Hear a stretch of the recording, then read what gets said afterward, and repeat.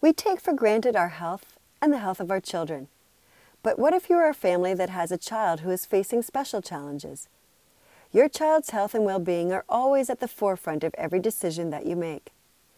Special Kids Day was put together to help families cope during the extra stress of the holidays.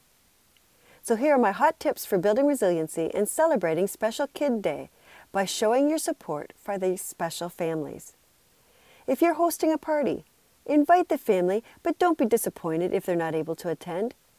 The invite alone says that you care and are thinking for them. Ask if there is anything special that you can do to make the party a success for their special needs child. Have a quiet place for the child and the family to decompress if things become too hectic.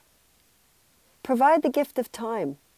You may be able to pick up some items that would save a run to the mall or grocery store by the family.